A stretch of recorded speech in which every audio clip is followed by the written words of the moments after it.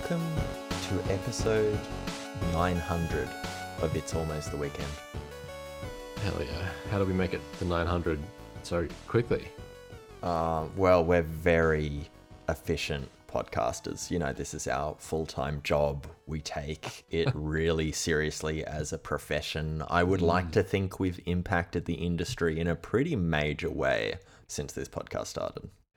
Is this like one of these like travel to the future episodes where we where we pretend but not really that we are like we've done all this shit, and this is like, you know, like when the Rugrats like flashed forward into the future and we got like future Rugrats? I'm sorry, the Rugrats? You know the Rugrats? Yeah, I mean, I know of the Rugrats, but Yeah. I can't say I've seen the Rugrats since I could talk. Oh wow. Yeah. Yeah, What? Rugrats did this thing where they were like all grown up. They called it Rugrats All Growed Up. That's shocking. That's just terrible Yeah. marketing. Yeah. Oh, Yeah. I don't know if the Rugrats was actually ever any good. Yeah, I mean, I have no earthly clue, but was this all grown up scenario? Was that like an adult animation? I think they were like teens. I don't think they were like full on adults. Okay, right. That would be too depressing, not entertaining Yeah. enough. Yeah. Nothing happens, you know, like they just go to work and pay taxes, and that's the whole show. Yeah, which is, you know, basically The Sims. Like, if you're playing The Sims, a good little Sim just goes to work and pays taxes and, like, Yeah. occasionally has sex and doesn't get depressed. It's Some it's painting, maybe. yeah, it's a real struggle to achieve the bare minimum. Anyway, how are you, Joe? I'm good. Yeah, I've been pretty good. Had a pretty regular week. It was good fun times. Yeah, I hear you've been playing some new video games, you might say. Oh yeah, I've been on that new, freshly dropped from the what would you call it? From the conveyor belt of freshness set of video games. You can tell my brains are really working, and I didn't just get up from a nap 10 minutes ago. Yeah, I've been playing that Mario Wonder a lot. I think I'm nearly finished it. Wow, I've got, like, nice. a couple more zones to go, and then the final. Sick. Yeah, it's been very cool. It's quite an amazing little video game. Like, they've done a bit of a rework on the 2D Mario formula. Like, even his movement has been updated a bit. Really? Oh, that's all right. Yeah, and his voice actor's a new man. No longer Charles Martinet. Whoa, is that contentious? Is that something the fans are upset about, or is Charles like 80 and I think he's retired? Charles is well and truly. He's basically I think Nintendo made him like an honorary employee or something like that. I don't know what it was, but now he's just a guy. All he does is like tour around and say it's a me. He doesn't do any voice acting anymore. He basically just like is a guy. Wow. What a life. What a life to live. Yeah, I mean, iconic. But yeah, the new guy, I can't actually remember his name right now, but he's good. He sounds just like Mario. He doesn't sound tired. Not that Mario ever sounded tired. He doesn't sound tired. That's what I Holy might be shit. expecting, you know, from someone who's doing like a Mario impression at 80. I mean, yeah, Mario is definitely of the more jubilant kind of roles that you'll be voice acting for in your career. So yeah, I guess that's fair. How old is Mario? How old is Mario? Man, this was the most fucked rabbit hole. I remember we went down on this podcast, like, we didn't go down on each other. We went down a rabbit hole. And Yes. you were like, Mario's dad is named Mario or something like that. Yeah. Like, you had the background there, and it was really quite disturbing. But I reckon Mario has got to be a teenager, right? Yeah. Because it's just, the kids have to be across it. The kids don't want to play someone who's too old. He's got a high pitched voice. Yeah. Maybe his voice hasn't broken. So I'd peg him at 14, 15. Whoa, young as. Yeah, With a mustache? Yeah. Dude, this is This is the fucking, Peach Kingdom or Sunflower Kingdom or whatever they call it. Yeah, And, yeah. things are different there. Like, you can be chasing Princess Tail at 13, 14. Whoa, That's no whoa. problems at all. You grow mustaches. It's like Japan in the Edo period. They Right. they hadn't actually evolved to realize that the human brain needs a bit more time to get used to the world. But is Mario human? That's the real question. Or is he like, is Yeah. this a whole nother realm? We fell down this rabbit hole, like you said a little while ago, and yeah, what if Mario real life is a real question? Mario Odyssey sort of threw him into New Donk City, where he was standing next to, real life humans, and we got to see his stature. He's about up to the waistline of a real life human I mean, standing there. wasn't he even shorter? It seemed Nah, like he was about 2 foot from memory.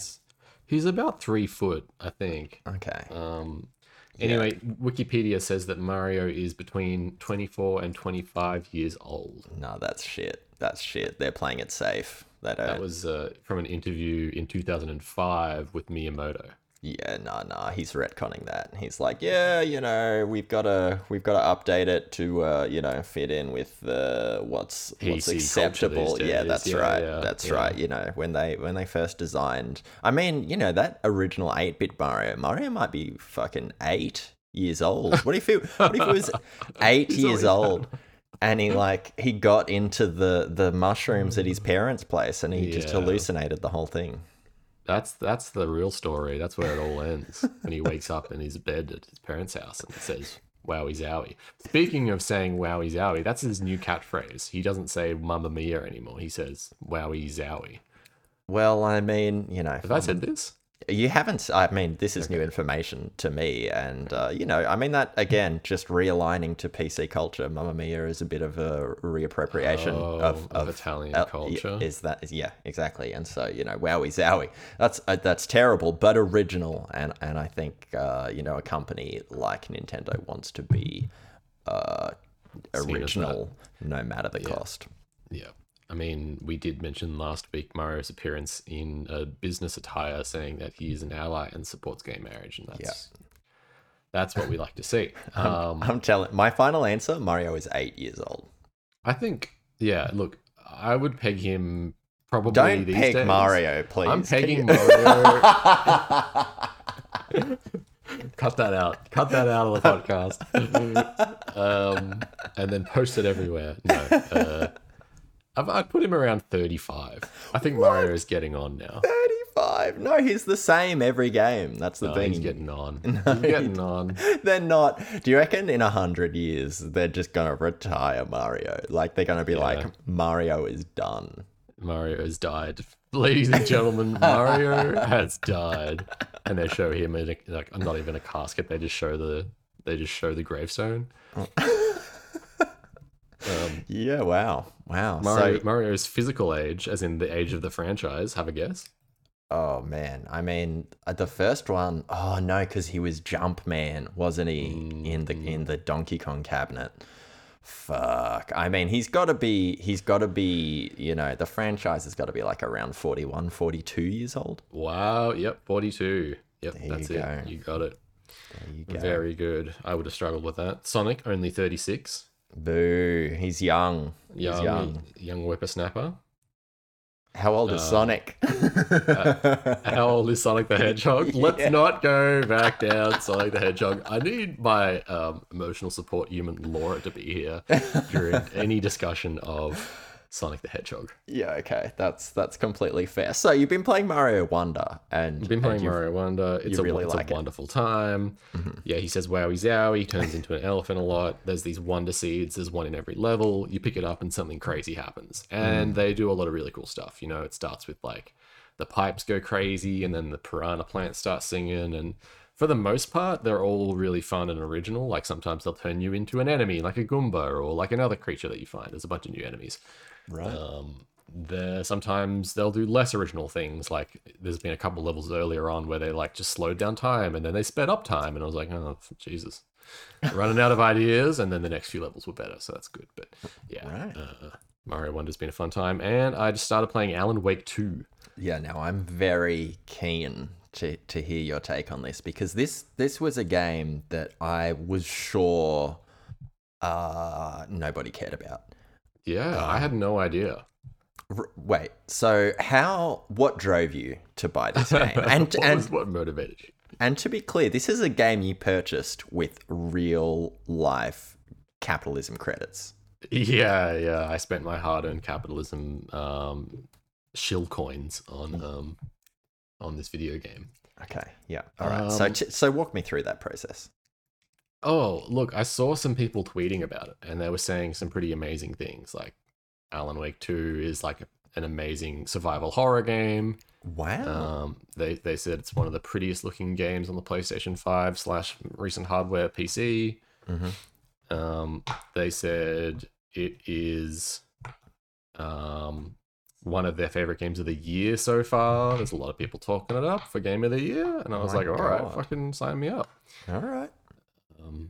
So yeah, I had a little go, and it's pretty impressive. I haven't got that far in yet. I'm still in the first couple of areas, but it's starting to like ramp up in a pretty big way, and yeah, it's cool. It's, you know what it's giving me is True Detective.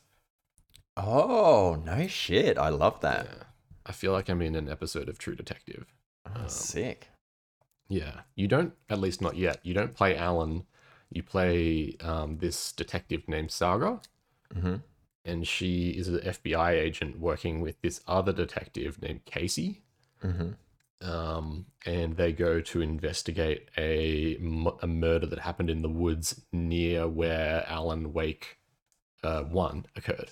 So you go to that house on the lake in Alan Wake 1, Lake Cauldron, and a whole bunch of shit goes down there. I watched like a recap of what happened in Alan Wake 1 because I was like, fuck, I'm not going to go back and play that old dinosaur game. Yeah, good move. Yeah. And so, yeah, I'm all caught up.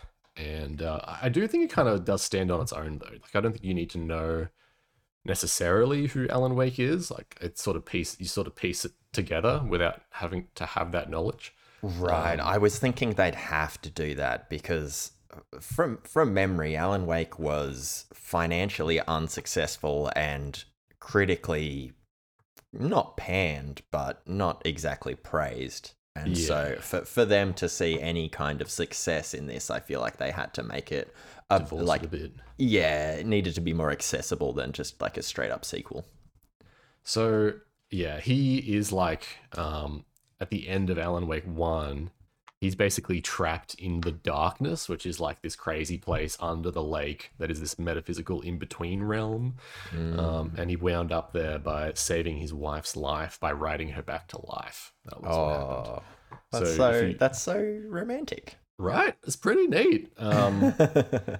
If you don't remember, in Alan Wake 1, it was about this writer named Alan Wake, and he was a horror writer or a thriller writer, and he was having trouble writing his new book, and his wife said, hey, we should go out to this lake, and, you don't have to write, you can just get away from everything. And he's like, you know what, that's a great idea. And they go out there, and it turns out that she's like hired this doctor to come and like diagnose him and, get him sorted with his creativity and figure it all out. And he feels betrayed, and she disappears as soon as the doctor arrives. She jumps into the lake and disappears, and it goes into like, then everything goes all wibbly wobbly, weird, timey wimey. Is it in the past or is it the future? Why did his wife ever exist? And it's that sort of stuff.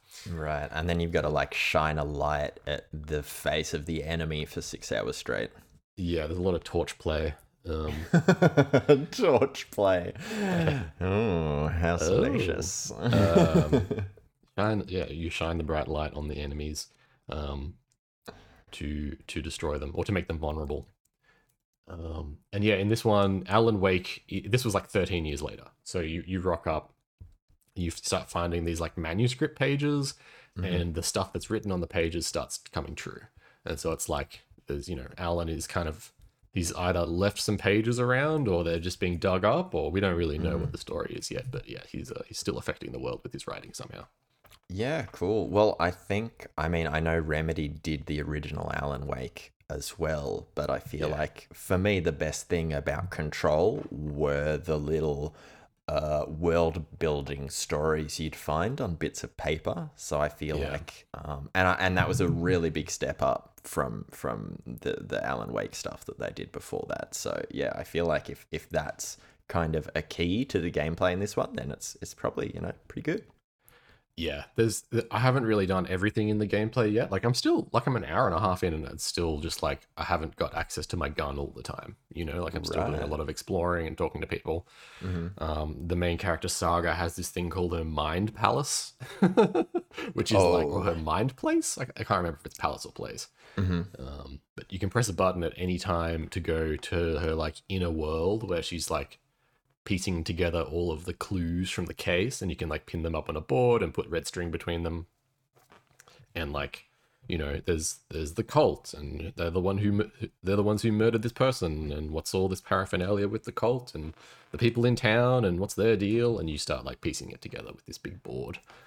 And Cool. yeah, yes. So that's kind of Alan Wake so far. Hell yeah. Yeah, look, that sounds cool. I'll be interested to hear once you get into the meat of it. Yeah. Because yeah, this was a game I was ready to never speak of, but I'm very open to being turned around. Hell yeah. I'll keep you up to date and tell you if it's a worthwhile one. And that's what I've been playing, I think. I've been playing a lot of that. A lot of Alan Wake and a lot of Mario. I don't think I'll be playing anything else. What about you? What have you been doing? Nice. Yeah, it's the middle of my birthday week, Ooh. I really take a full 2 weeks around my birthday to just have a bunch of no guilt, highly caffeinated days.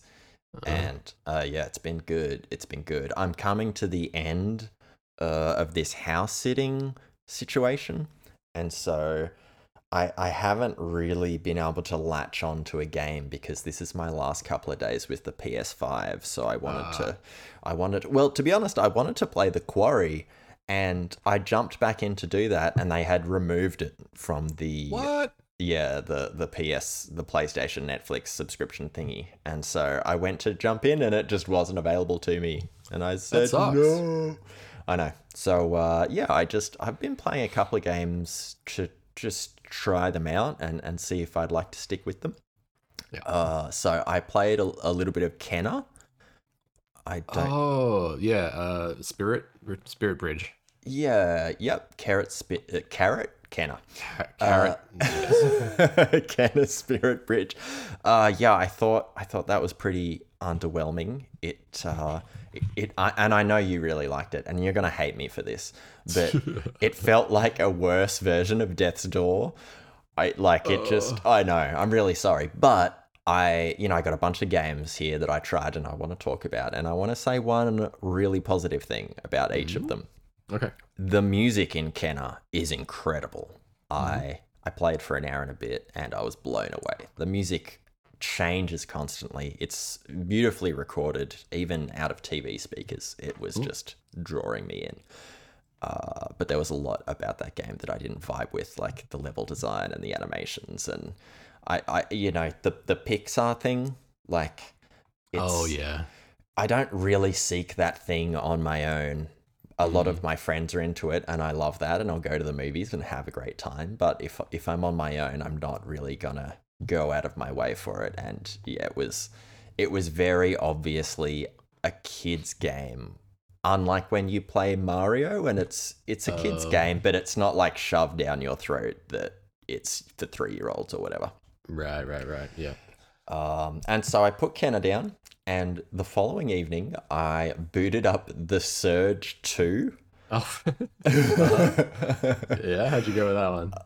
Yeah, look, this is a sci-fi Souls-like, and the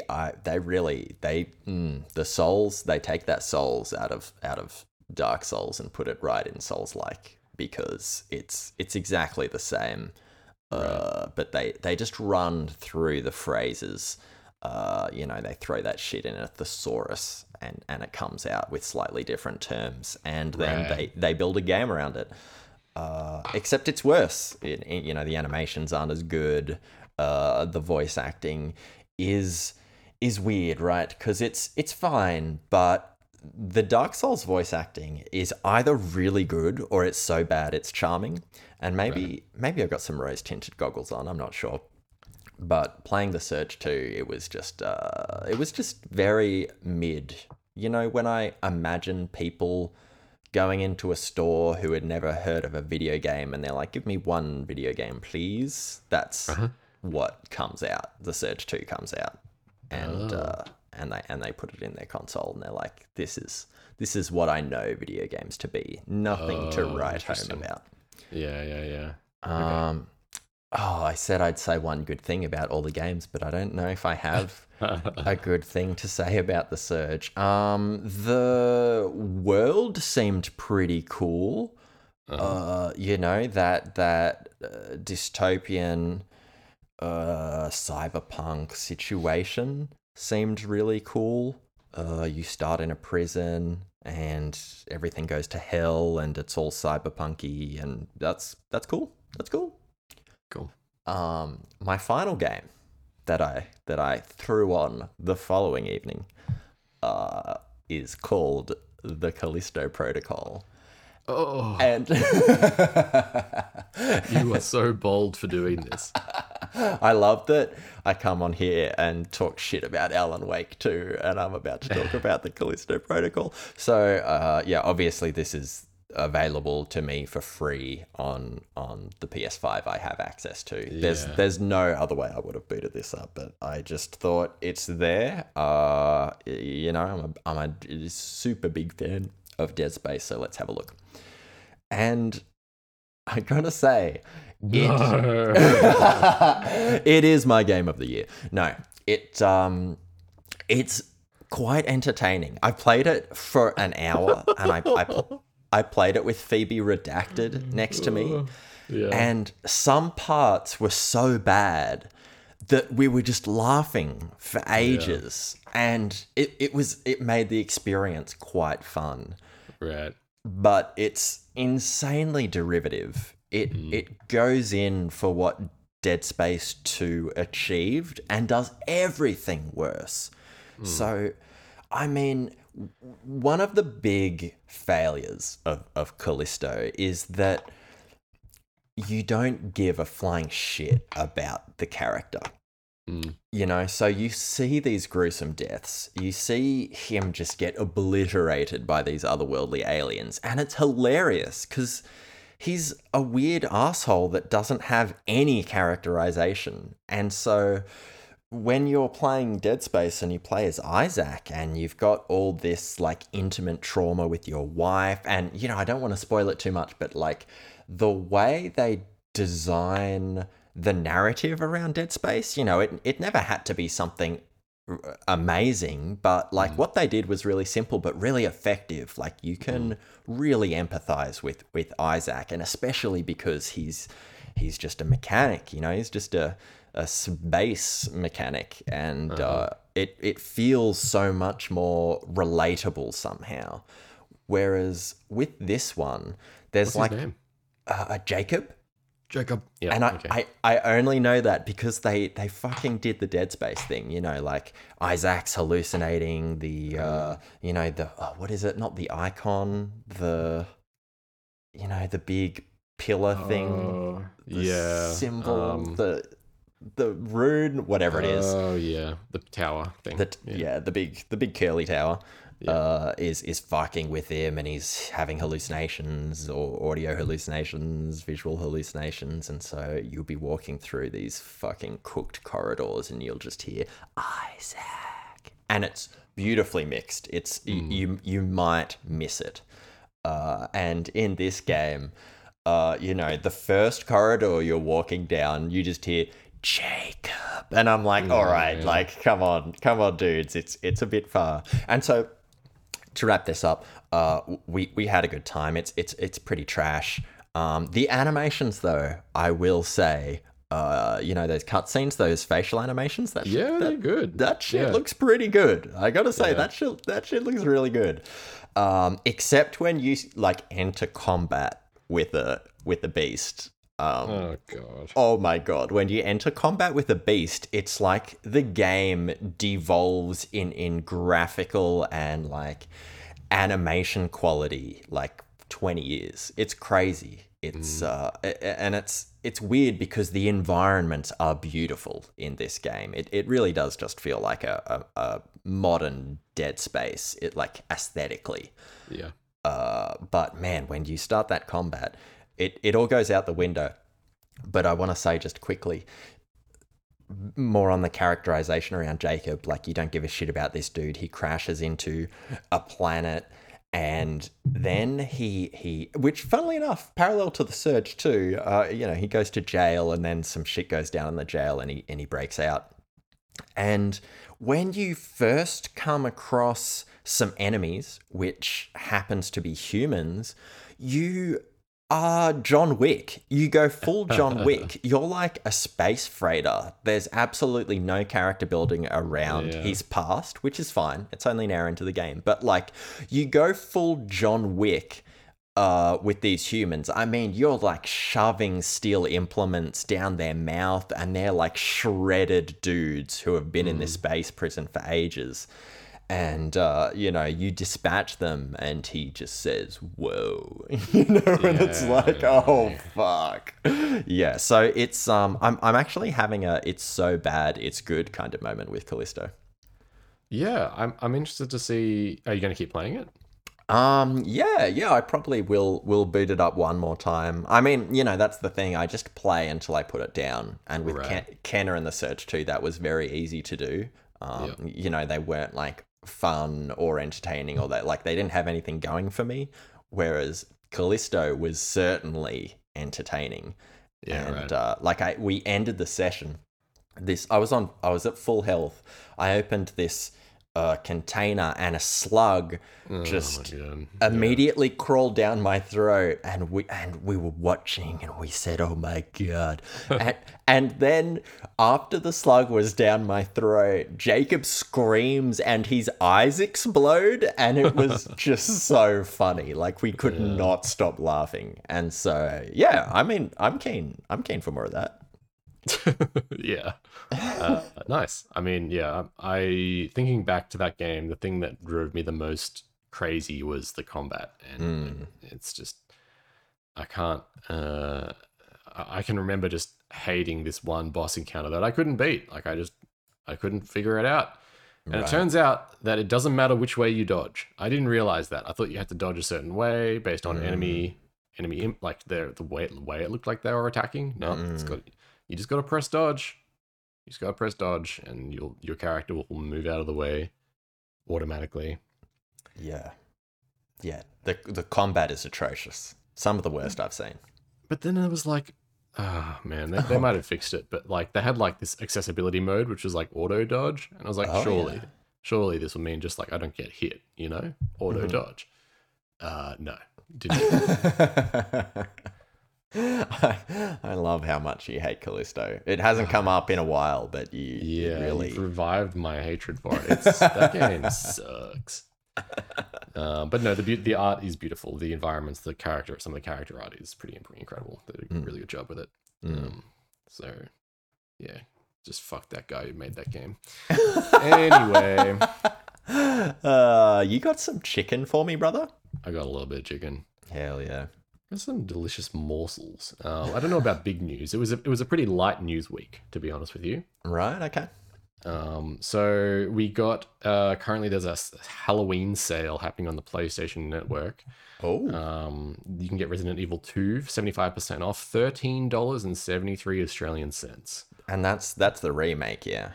Yes, that's the remake. Go, like, guys, gals, and non-binary pals, get out there and play Resi 2 remake, because that shit is good. An incredible video game. Then there's Resident Evil 3, also 75% off, $13.73 Australian cents. You can't go wrong. Pretty juicy. I was trying to say spicy and juicy at the same time. Very juicy. Very juicy. You got Diablo 4. $104 Australian, 25% off. We're not playing that if it were free. I mean, come on, Diablo 4. No, I know. Yeah, I'm just being a goose. Then you got the Resident Evil 4 Deluxe Edition, 38% off, 71 Australian dollars. I don't know, man. I'd probably just wait for that one to come down like the rest of them, even though I really loved it.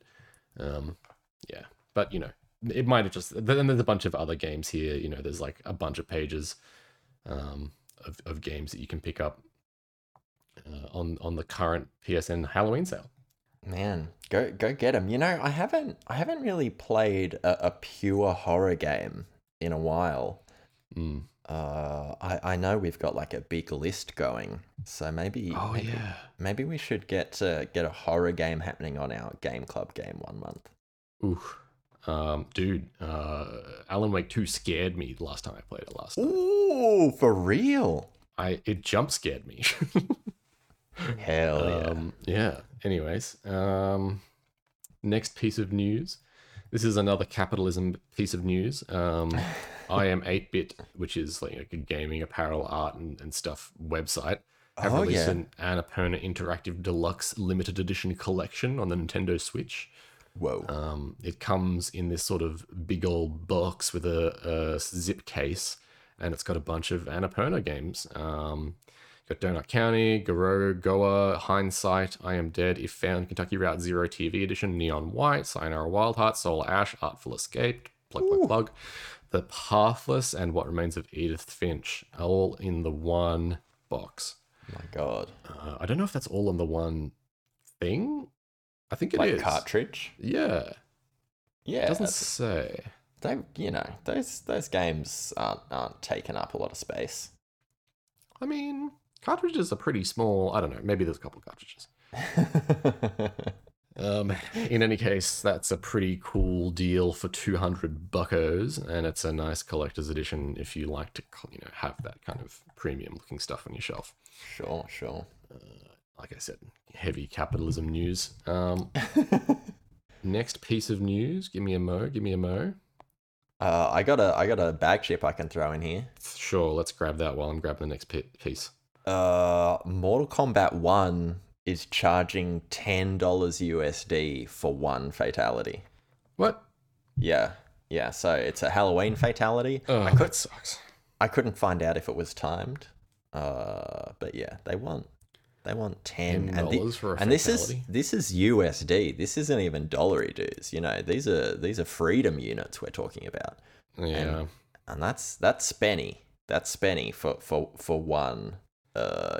For what it's basically an animation. You're paying $10 for an animation. In 2 years, you'll be able to get that entire game for $10. So it's very strange. Patient gamers unite. Look, if the $10 went straight into the animator's pocket, I would buy that in a heartbeat. Oh, in a heartbeat. But no, I can guarantee you that's not happening. Next piece of news. Itch.io is doing a Games for Gaza bundle. Oh. Which is 256 games for $10. There's not a lot of recognizable games on there. I think these are a lot of Middle Eastern devs and a bunch of other folks of that similar side of the world. Right. So yeah, definitely worth supporting that cause. What with the genocide happening with the Palestinian people right now. Any amount of help that you can do, and Itch and their games bundles are sort of renowned for doing really good work. And they've almost hit their $200,000 goal. They're at $164,000. So, go and sling them $10 if you got it. And help out a good cause. Yeah, for real. And a lot of the time it's going to like food and medical supplies. Yeah. It's just to keep people alive, which is fucked. But like that's where it is. Yeah. Anyway, the finals is now in open beta. So you can pick it up on Steam right now for free. It is I think I've talked about it before on this podcast. It's like a 4v4 multiplayer shooter with like lots of destruction elements. So you can like shoot out the floor, and the people standing above you will like fall into the main area or whatever. And there's specific classes that are devoted to like destruction and things like that. It's a cool little game. I played a little bit of it in the closed beta, and now it's in open. So Hopefully they fixed a couple things that were problems in the closed beta. Right. Yeah, no, I think you've mentioned it a couple of times because every time you mention it, I'm like, I've never heard of the finals. And then you describe it. I'm like, oh, that game. I feel like the finals is a very forgettable name. It is. But every time I see it like pop up on TikTok or whatever, the first comment is like, "Can't wait for this game to go out of style in exactly 2 weeks." And I'm like, Jesus Christ, just give it a chance. I mean, it probably will, but like, have a bit of faith, you know? Yeah, I mean, I'm for it. I'm for it, especially if it's an indie dev. You know, if it's another live service from Squeenix, then I'm with that commenter. But if we got the indies out here giving a crack. Yeah. I don't think. Wait. Embark Studios is the studio. Never heard of them. Okay. I think it's their only game. They share a couple of letters with Embracer Group. Be on your guard. I don't know who owns them or what they are, but anyway, I was expecting to see Ubisoft, so that's better than that. Yeah. Yeah. Now I've got some strange news. You ready for my 2 bits of strange news? Yeah. What is this? Just off chicken? This is off chicken. Okay. All right. I don't know if we've had off chicken before, but I'm ready. I'll start with the less off piece of chicken. Okay. Jeff Keighley did a tweet saying it's been a bumper year for video games or some such, I'm paraphrasing. And yes, it has. It's been an incredible year for video games. We've got a tweet here by someone commenting basically a JPEG of all the games that have come out this year. And it's quite the list, you know. We got Hi-Fi Rush. I'm just going to read them out real quick. All right. We got Resident Evil 4. We got the Dead Space remake. Skipping over a few. We got the Zelda Tears of the Capitalism. We got 6.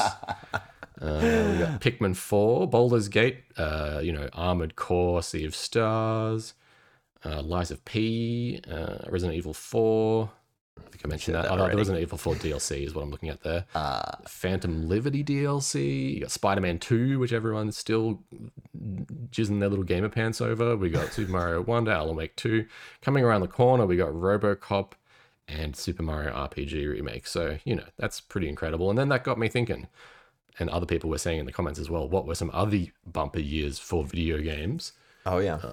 We got 2001, PlayStation 2 had quite the year. It had Ace Combat, Dark Alliance, Devil May Cry, Final Fantasy X, Gran Turismo 3, Metal Gear Solid 2, Silent Hill 2, Jak and Daxter, Ico, and Grand Theft Auto 3, which is a pretty incredible set of games just on one console for 1 year.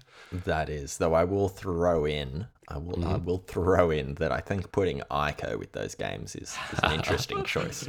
Yeah, look, we've had our opinions about that company. Moving right along. Then someone else said 2009, Batman Arkham Asylum, Modern Warfare 2, Uncharted 2, Street Fighter 4, that's a bit weird, Left 4 Dead 2, Forza 3, Bayonetta, Assassin's Creed 2, and Prototype. I don't know if that was quite as good a year, but still pretty good. And then there's another year that a lot of people speak of. I think it's 2007, but I didn't get any picks. Do you have any favorite years or years that you see as like lots of stuff coming out? Well, I mean, I kind of feel like 2011 was a big year for me, and it's not because of like the games that came out, but it was because you were a big part of my life and you had a current gen console in the house, and so I got to catch up. And every now and again, you would bring home a new game like Dead Space 2, which came out in 2011, and I'd be... And Dark Souls came out in 2011. Of course. I mean, shit. Maybe it's 2011, hey? Those are 2 of my favorite games, for sure. There's a lot of incredible stuff in 2011. You got Portal 2, you got L.A. Noire, you got Infamous 2. Already running out of steam. I'm running out. Look, I'll leave it there. There's a lot of good games, though. Hell yeah. Yeah. And the final piece of kind of stinky news, and this one comes from SkillUp, the Australian YouTuber. One singular brand new Wii U was sold in September, and no one knows how or why. I saw that. I also saw that news. How bizarre. Yeah. Pretty weird. I didn't realize that they were still allowed to sell Wii U's. If you're an electronics store and you've got a Wii U on the shelf and someone wants to pay full price for it, you're not going to say no. Yeah. Yeah, that's wild to me. It almost sounds like either like a collector or like grandpa Yeah. situation. Yeah, maybe. Oh, could you imagine? I would never suspect anybody of this, but like, one, like the geriatric going in to grab their nephew, their granddaughter, their grandson, their grand whatever, a console, and they're like, I want the new Nintendo console, and some scourge of the earth retail personnel is like, yeah, I got it right here for you, and they this is give the them new a one. fucking Wii U. Yeah. This is the one you can take off the dock and plug everywhere else. Yes, it's got a screen on it. You see. Oh, it'd be so easy. Be so Yeah. easy. And that's all the news I have for you. I think. Yes, Hell that's yeah. it. That was, you said that was light on this week, but that was actually a varied and good collection of news. Yeah, I think there was no big news. We've had a lot of big news stories. This one was more just like, here's a few little bits and bobs. Yeah. But there was lots of bits and bobs, so it felt good. Yeah. Hard agree. Anyways, you got a topic? I got a topic for you. All right. So I'm coming in hot. This is the first of a few topics where I didn't realize how passionate I was about these topics. So today we're going to talk about movement, and this is a topic that I've done absolutely zero research for. So Whoa, that's I bold. I just sat down and wrote about movement because I'm hot for movement. I'm hot for movement. I'm hot for tutorials. Yeah, this is an opinion piece, and I hope it's not too aggressive. I hope it is too aggressive. Yeah, I'm gonna come in. I'm just gonna throw hot takes in your mouth for the next 25 minutes. This podcast has taken such a weird, homoerotic turn on Freezer. Look, we're both comfortable in our sexuality. It's fine. I know. It's just funny to me. That's all. Anyway, continue. Remember, this is like 900 episodes in the future or whatever. It happens. We bang. It's canon. It's in the canon. There's this famous podcast called Basement Yard. Have you ever heard of it? I haven't. No. It's these two dudes, and they have great chemistry, and they've been doing a lot of episodes. They've been around for a while. Yeah. But someone had written what's it called? Fan fiction about them. Oh, Like that's awesome. salacious fan fiction where they bang, and they read it live on the podcast, and I was just like, yeah, that's got to be the future. That's the inevitable end point. Oh, that's great. Anyway, hit me with that juicy topic. All right. So for me, I mean, we're diving right in. All right. For me, movement should be designed in the context of everything else the game is trying to achieve. So let me throw some examples at you. So the movement in Disco Elysium, it's perfectly acceptable. However, it's never going to come into a conversation, right? We mention Disco Elysium all the time, but I mean, we're just not going to talk about the movement. It's not good. It's not bad unless you're playing on a Switch with controller drift, which, to be fair, is not Disco's fault. And so, yeah, in the context of the game, it's perfectly fine. Whereas movement is always going to be discussed when it's like super good or super bad. So it's reserved more for like games like Titanfall 2 or like the original Resident Evil with those tank controls. And I know there's some discourse there around the tank controls actually adding to the experience because it's more stressful because it's harder to control. But just play the remake, the Resident Evil 2 remake. It's still stressful and scary, and those controls are very good. But what I'm getting at is like, yeah, movement is only worth mentioning if it's very good or very bad in the context of the gameplay. Like, you ain't playing Disco for the movement, and you ain't playing Titanfall for the story, although not bad. And so I wanna explore like what makes for good movement in a video game. Okay. And this was really fun for me because I turned out that good movement can be measured objectively. And so to prove this, I'm going to talk through a bunch of games that have sick movement, and you're going to agree with me. So, so I've got a sample size of 1, but I mean, what a sample it is. And so Mario 64. Mm-hmm. Good movement. Doom 2016. Good movement. Good movement. Geometry Wars 2. Oh yeah, that's good movement. Really good movement. Sekiro. Yeah, that's good movement. Returnal. Yeah, good movement. Boom. You just throw them out there and it's good movement, because it's just like the very act of moving in these games is a good time, you know? And it's like, it's not about the animations or the graphics, it's about how it feels, man. And you know, you can partly thank the animators for that, but still, like, the way your character reacts to gravity or resistance, like, it majorly impacts how it feels to control them. And so what I want to do to like break down what makes good movement is I sat down and I put my big ugly thinking cap on, which is dusty and severely out of use. Mm-hmm. And I was like, all right, let's break down movement. And so I've got 4 things that I think make up movement. And so you can shout me down from the hills for this, or you can you can tell me if maybe I've missed something. Okay. But we will go into them a bit more. But I'll just give you the 4 off the top. All right. Hit me from the dome. So we got responsiveness. Okay. We got momentum. Okay. We've got environment. Ooh, okay. Yep. And we've got performing different types of movement abilities in quick succession. Okay. I couldn't make that succinct. I tried. I guess it's like kind of combo moves, but for movement. Yeah. Like chaining things together is what I'm getting at there. Yeah. Yeah. And I think like sorry, I sneezed. Bless you.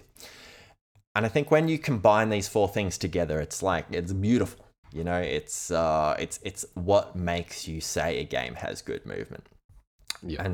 And so to better break this down, we're gonna pull apart the movement of Dead Cells. And you know, this is a game I love. It's on every console subscription service. I mean, you get the lowest PlayStation situation, you've got access to Dead Cells. You go on the Switch, Dead Cells is like on sale 24/7 for $15 or something. Mm-hmm. But yeah, this is a game that capitalizes on my 4 major movement mechanics big time. So we'll maybe start with responsiveness. And again, you just bring out the ruler and slap those knuckles if you feel like I'm out of order. Okay.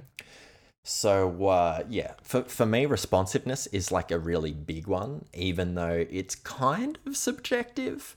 Like, I'm of the opinion that good movement allows you to animation cancel. Right. But not all games let you do that. And, you know, like a lot of games are designed around the responsiveness not being super tight. Like, I'd argue the 2D Mario games, they have, you know, they're not like super responsive. They're like a bit more floaty.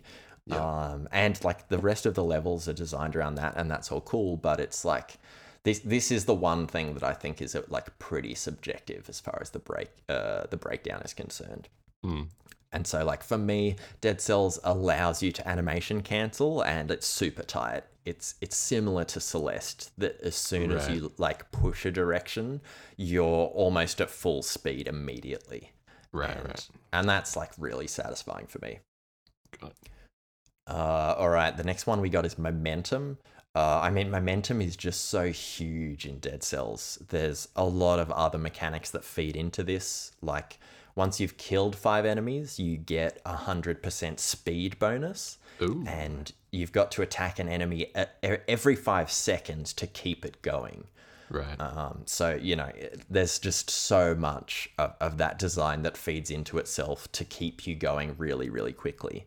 And so you've also got the ground slams in Dead Cells, Oh yeah. Yep. which is like a big thing around momentum because basically, it's a roguelike where the levels are randomized and there are big drops in most of the levels. And if you like do a ground slam through the drop, you like go down really quickly and then you deal damage as you land. Yeah. But if you don't do a ground slam and you just drop down, you actually like hit the ground and you're stunned for a little bit.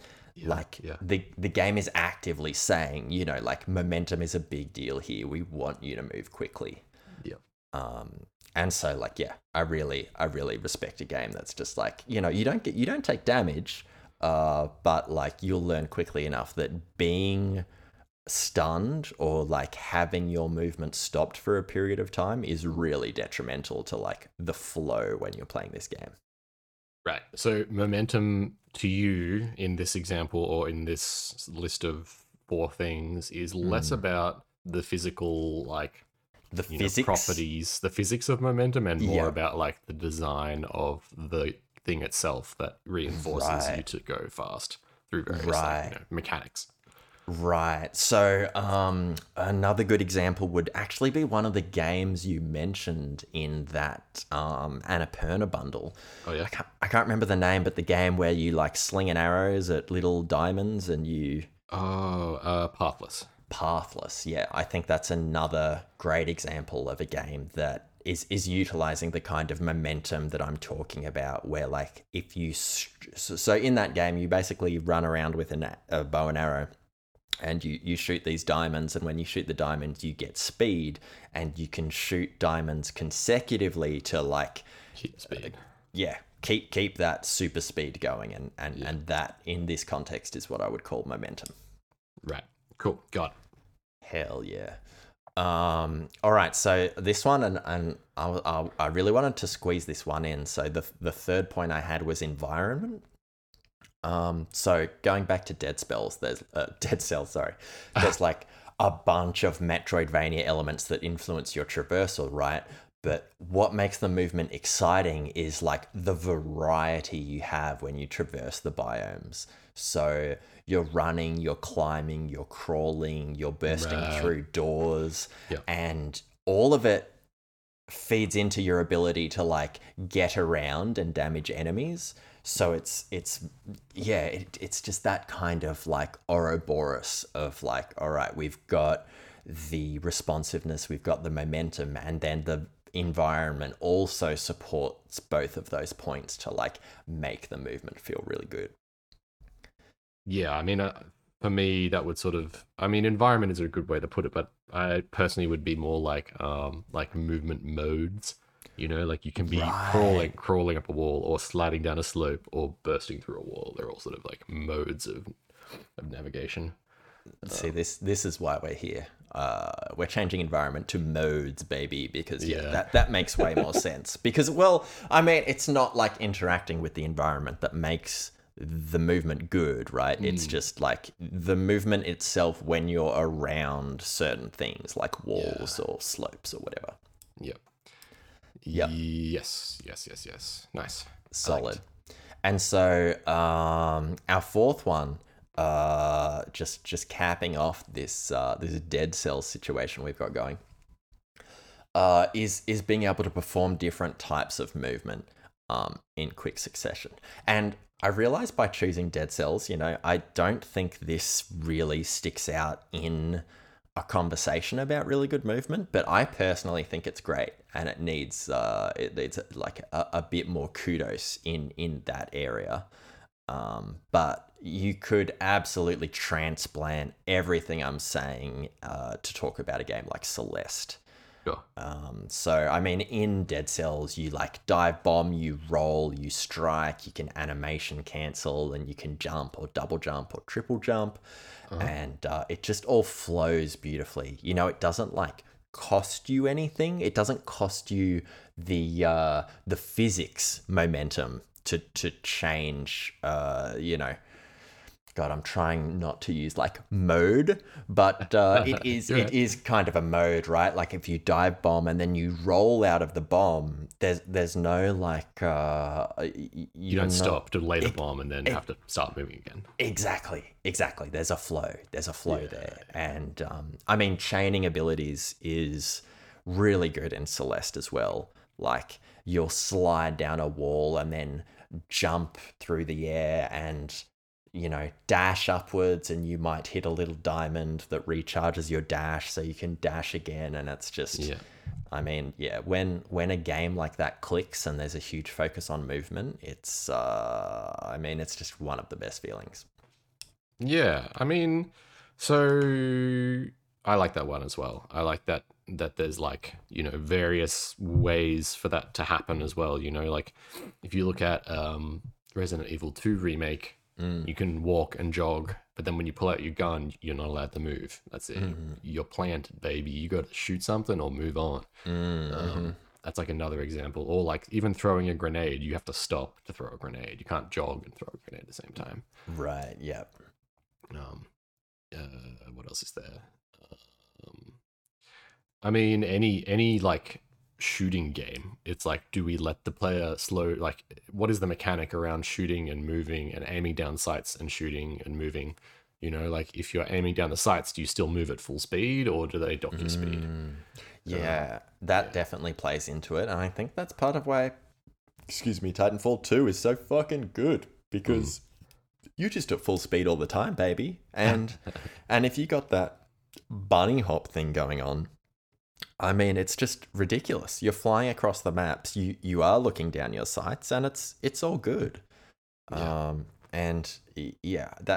game is just endlessly good when it comes to movements. But it does feel like one of those decisions where you are giving up realism for fun. Yeah. I get you there. I think like you mentioned one earlier on about responsiveness. Was that number one? Yeah, I think, man, responsiveness is like such a tricky one because like you can have good responsiveness, but at the cost of other things. Like if you want to have like a really nice looking animation system that like everything nicely melds into other animations and all the systems flow nicely, it's hard to have good responsiveness. You sort of trade off, like you can have. So imagine you're walking your third person character or even your 2D character forwards, and then you stop input. Like you lift your hands off the control and stop moving. Yeah. Like the best example of responsive movement would be at the very moment that input stops, the character stops moving. Like they just come to a complete stop. But then what happens to their hips? Like when you stop moving in real life, you don't immediately stop as if you've hit a wall. You take another step and your weight sort of rolls forward and then your head knocks forward. And if you're wearing a jacket or a shirt or you've got long hair, it sort of continues to move forward with the, overlapping action or whatever. Like there's all these things that happen after you stop input. Yeah. And so you lose out on visual, I don't know, flair in some cases. Yeah. Like turning around is another one. Like a lot of games struggle to like have a character that turns around nicely in 3D. Like you can turn, but it's really hard to like make the character's feet stick to the ground nicely. And because like you can turn any number of degrees in reality. Like you can pick an imaginary number between 1 and 360 and you boy can go howdy, there, baby. you can go there. Yeah. But in a game, like there's like different systems and stuff like that are happening these days to do with like motion matching, which is a little bit of a buzzword that probably doesn't make any sense to anyone. But it's sort of like a machine learning version of like ingesting a bunch of different animations and then, choosing the best for whichever situation instead of like using 3 or 4 turn animations and choosing the closest one. Right. It sort of can blend in between a bunch of different ones at per tick almost. Right. Per frame. So yeah. And so I don't know if you know whether Sekiro uses this, but it feels like Sekiro uses what you described, because in that game you go, like you say, you can go any direction 360 in that 3D game, and you're immediately running really quickly, and it's almost like the character is elastic, the way he stops, turns around, and it makes the movement incredible. I love the movement in that game, but it's certainly something that's noticeable. You know, you're like, oh, this is fun and blah blah blah, but it is like, you know, it's not like I mean, in Kenna, that's definitely something that pulled me out. Like when you stop in Kenna, they've got like an idle animation that it snaps to, and it just like it's like, yeah, every time you stop, it's just like the frame freezes and snaps to like the idle animation.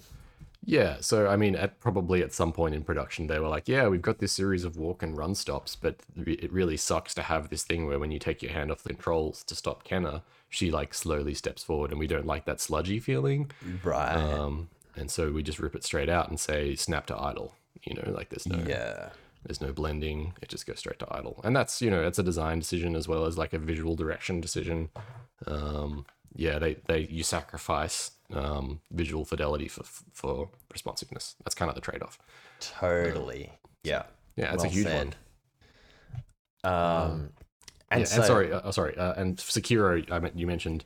I'm pretty sure Sekiro and all those Souls games are all state-based machines. Like they're all, you know, when XYZ thing happens, trigger this animation. It's like oh, right. more traditional version of animation system stuff. It's not like groundbreaking like some of the new things are. Like whatever the new Ubisoft thing is, will most likely be using that high-tech stuff. Or like the new Grand Theft Auto game is probably going to be using motion matching.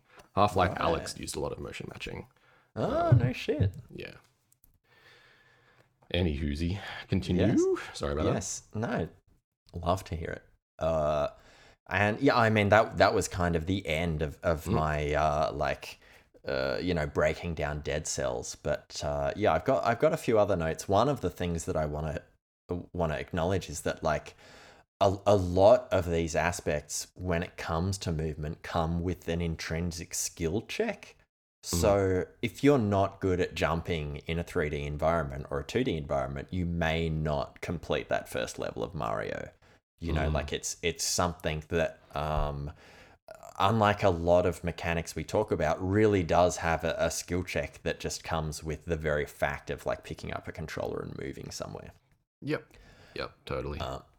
And so, you know, that can act as a barrier, but for the most part, like, I feel like when I personally approach movement in a video game, it's like sitting down at a new movie, you know, just complete blank slate. Let's see what the intention of the designers are here. Yep. And so, yeah, I wanted to talk about some other games that, you know, should be mentioned when we're talking about movement. They're not really games that I'm attracted to, but they totally deserve to be in the conversation. I'm talking about the black sheep, like Flappy Bird or Getting Over It. You know, these games like satirize movement, and it doesn't feel super great, and it doesn't look super great either, but it's really entertaining. And I think to some degree, you know, it's kind of like I was talking about with Callisto. To some degree, there is some success there, because I mean, with, you know, Getting Over It is intentionally like that, so I guess that's super successful in that regard, whereas Callisto's trying to take itself really seriously, and it's really shit at doing that, so maybe that's not the best analogy. But yeah, like entertainment is definitely a big one when it comes to movement. Like Clop, I'm pretty sure Bennett Foddy, who's the Getting Over It developer, has another wacky thing coming out soon. Yeah, it's a climbing game where you play a man baby. Looks pretty heavily inspired by like Death Stranding, but gone wrong. Oh my god. Yeah, wow. That yeah, I mean, you know, that's attractive. I'd like to watch that. I'd like to watch someone else play that. It's called Baby Steps for those playing at home. Great name. Bennett Foddy on a roll. Yeah. On a roll. We stand Bennett Foddy at this house. But yeah, I think in general, like, bad movement is enough to deter me from an otherwise good game. And I think as I've gotten older, I've been less forgiving around movement. I much prefer a snappy type of movement to the lighter, floaty stuff. Mm. And I mean, I feel like we talk about it a fair bit, but yeah, I've come to not like 2D Mario games for this reason. Yeah. And you know, I remember playing Super Mario 3 and thinking it was so incredible back when I was a kid. Yeah. And any attempts at trying to play that recently, the movement is just a killer for me. Mm. And it's one of those things where, like, especially when it comes to like responsiveness and like the floatiness and the type of movement, I think that is really subjective. Because for sure that game is on some people's favorite games of all time lists, you know. Yeah. Yeah. Yeah. I think it is interesting how people like adapt to those like more slidey, floaty movement systems. You know, like the first time you kind of pick up a Mario game, you like try to jump over the Goomba and fall short and die. Like that's kind of everyone's first experience with a Mario game. Then you're like, oh, if I hold the button, I jump higher, and oh, I can't stop straight away, and you know all that sort of stuff kind of sinks in, and it's less. It's like there's like some amount of learning that happens, which is kind of cool. Yeah. And then similar with games like Meat Boy, where you're like, oh, I have almost complete control mid-air. So what does that afford me? And you kind of go through, and the game teaches you about your limitations. Yeah, yeah, man. I didn't even think of Meat Boy when I was writing this up, because that's a cracker for movement. Yeah, silky precision. Yeah, it's a good one. Yeah, I'm trying to think of what else there is to say that springs to mind about movement. I mean, there's also like you mentioned like Disco Elysium briefly, and like how no one would talk about the movement in Disco Elysium. But I think like for me, there's like a conversation about, and this is probably just a conversation between animators critiquing the animation in Disco Elysium. But it's like you've got a game that is basically almost top down, almost, and you know, all you've got is just like a walk animation and a jog animation. Like it would have been really nice to get a little bit extra in there, because you've got all this room to play. You know, like there's no need for it to be super snappy and responsive, because you're not dodging bullets or anything like that. So why not? Like you can make it look great. You got all this real estate to play with. If you take away, you know, the fact that you're not shooting a gun or like trying to jump over blades, you're just moving around. You got real estate to build something great. And you know, I'm sure there's all sorts of reasons why they didn't, but yeah, it's just like that's one of those chances where I, as an animator, I look at that and I'm like, wow, the movement is so threadbare. Let's like pump a bunch of cool stuff in there and it'll look great. Yeah, interesting. Interesting. So- Yeah, I like that take. So yeah. And yeah, look, final note on this bad boy is a huge note. Huge topic. Idiot. Sports games. I mean, holy shit. Like Tony Hawk's Underground, fucking Wakeboarding Unleashed. I was a big Wakeboarding Unleashed fan, by the way. I had that on the original Xbox. I would play Wakeboarding Unleashed and listen to the latest Black Eyed Peas album. That's Wow. That's what we're talking about. That's the level of depravity I was engaging in at that age, which you know would have been about 12. It's extreme. That's extreme. That's an extreme way to end an episode, isn't it? It is. But that's okay. That's how we end episodes here on It's Almost the Weekend. Do we have emails? I think we do, actually. Speaking of ending an episode. Yeah. Okay. Holy shit. All right. Yeah. So I got an email to read you, and we've also got other emails. And I meant to talk to you before we started recording about those other emails. So I tell you what. I'm gonna read an email from Twilight Priest right now. Very excited to get this email, but there are other emails from one Mr. Alex, and we're gonna turn that into something a bit deeper. But I need to chat to you after the podcast. I'm so sorry I butchered this. No, that's all right. Let's get through that Twilight Priest email, and we'll cover it next week, I guess. Hell yeah! All right, Mr. Alex, hold tight. We'll get into that next week. But for now, Twilight Priest writes in, and he says, when I heard you guys announce the Game Club game for this month, I was ready. I was ready to learn that video games could be utilitarian endeavors and not entertainment media. I was ready to bust out the freshly cut grass scented candles for extra immersion. Oh, hell yeah. I was ready to rip off my shirt, grab the handle of a rotary mower in one hand and a double black in the other, and sucker punch a Sunday morning hangover in the face like I was 12 years younger than I am right now. Oh, I've actually got photos of that exact vision on my backup hard drive. This is legitimately a true story. Yeah. Then I got back into my car to drive to work the next day, heard the last minute of the pod, and realized that we would instead be playing Shadow of the Colossus and not Lawnmower Simulator. So yeah, shout out. This is an email. We love to hear if y'all are playing the Game Club game and you have thoughts, please let us know. Twilight Priest continues. I was psyched. This game has sat right near the top of my pile of shame for over a decade. I remember seeing bits of pieces of it between shifts when I was floating around our share house back in the day, but I really had no more prior experience than that. I went into this month expecting to fall in love with this game, but I kind of didn't. That was the most knowing I've ever heard. Yes. For the most part, I enjoyed my time with it. I do love the concept and I love the designs. The music is great, save for a few harsh transitions here and there, but also the lack of music is just as great. The low drone used during open world traversal sat really well with me.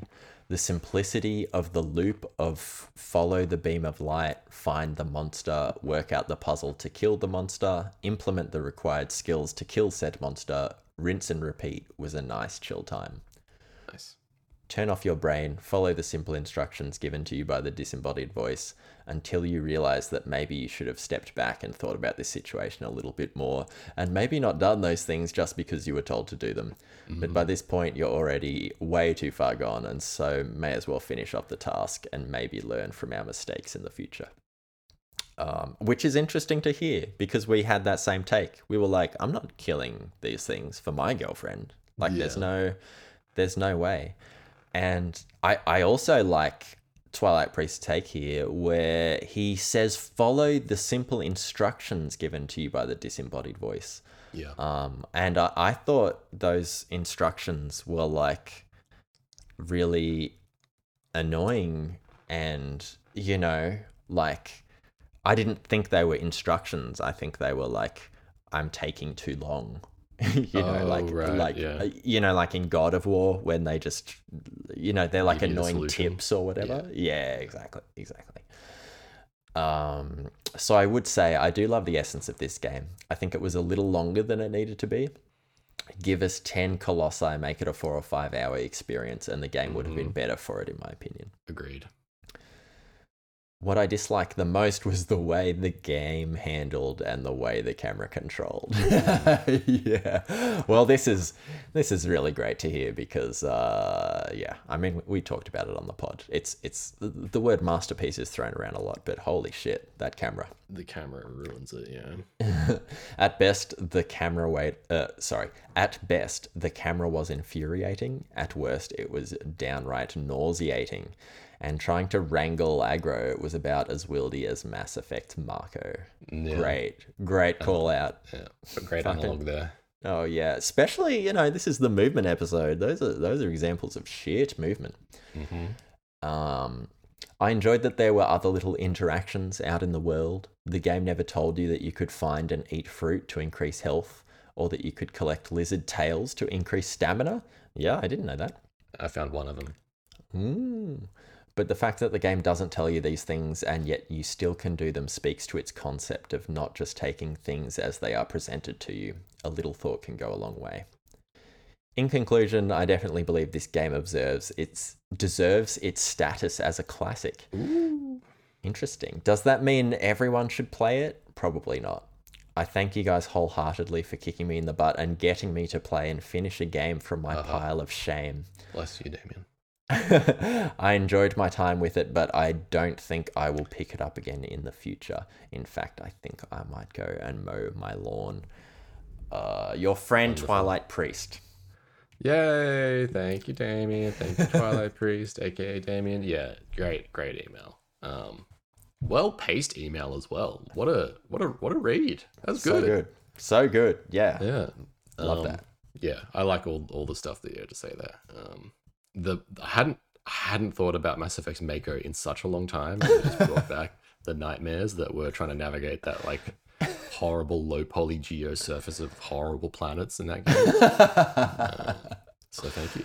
I wonder if they fixed that in the the remaster. The like No idea.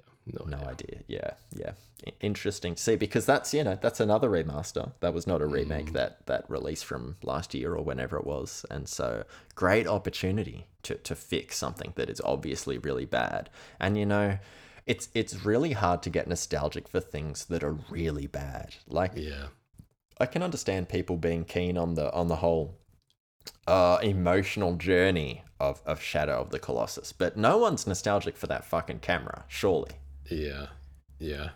I remember hearing about it in uni, and like the wanking was pretty intense. It's like, here's the reasons why the cinematic camera works, like it was that kind of discussion. Wow. So Interesting. there's a lot of that sort of stuff floating around as well. People's opinions of this thing is sort of carried it through the history a little bit. Yeah, well, we're here to snub that fire out. Snuff them. Only Dead Cells, Hollow Knight, and Dark Souls exist in this.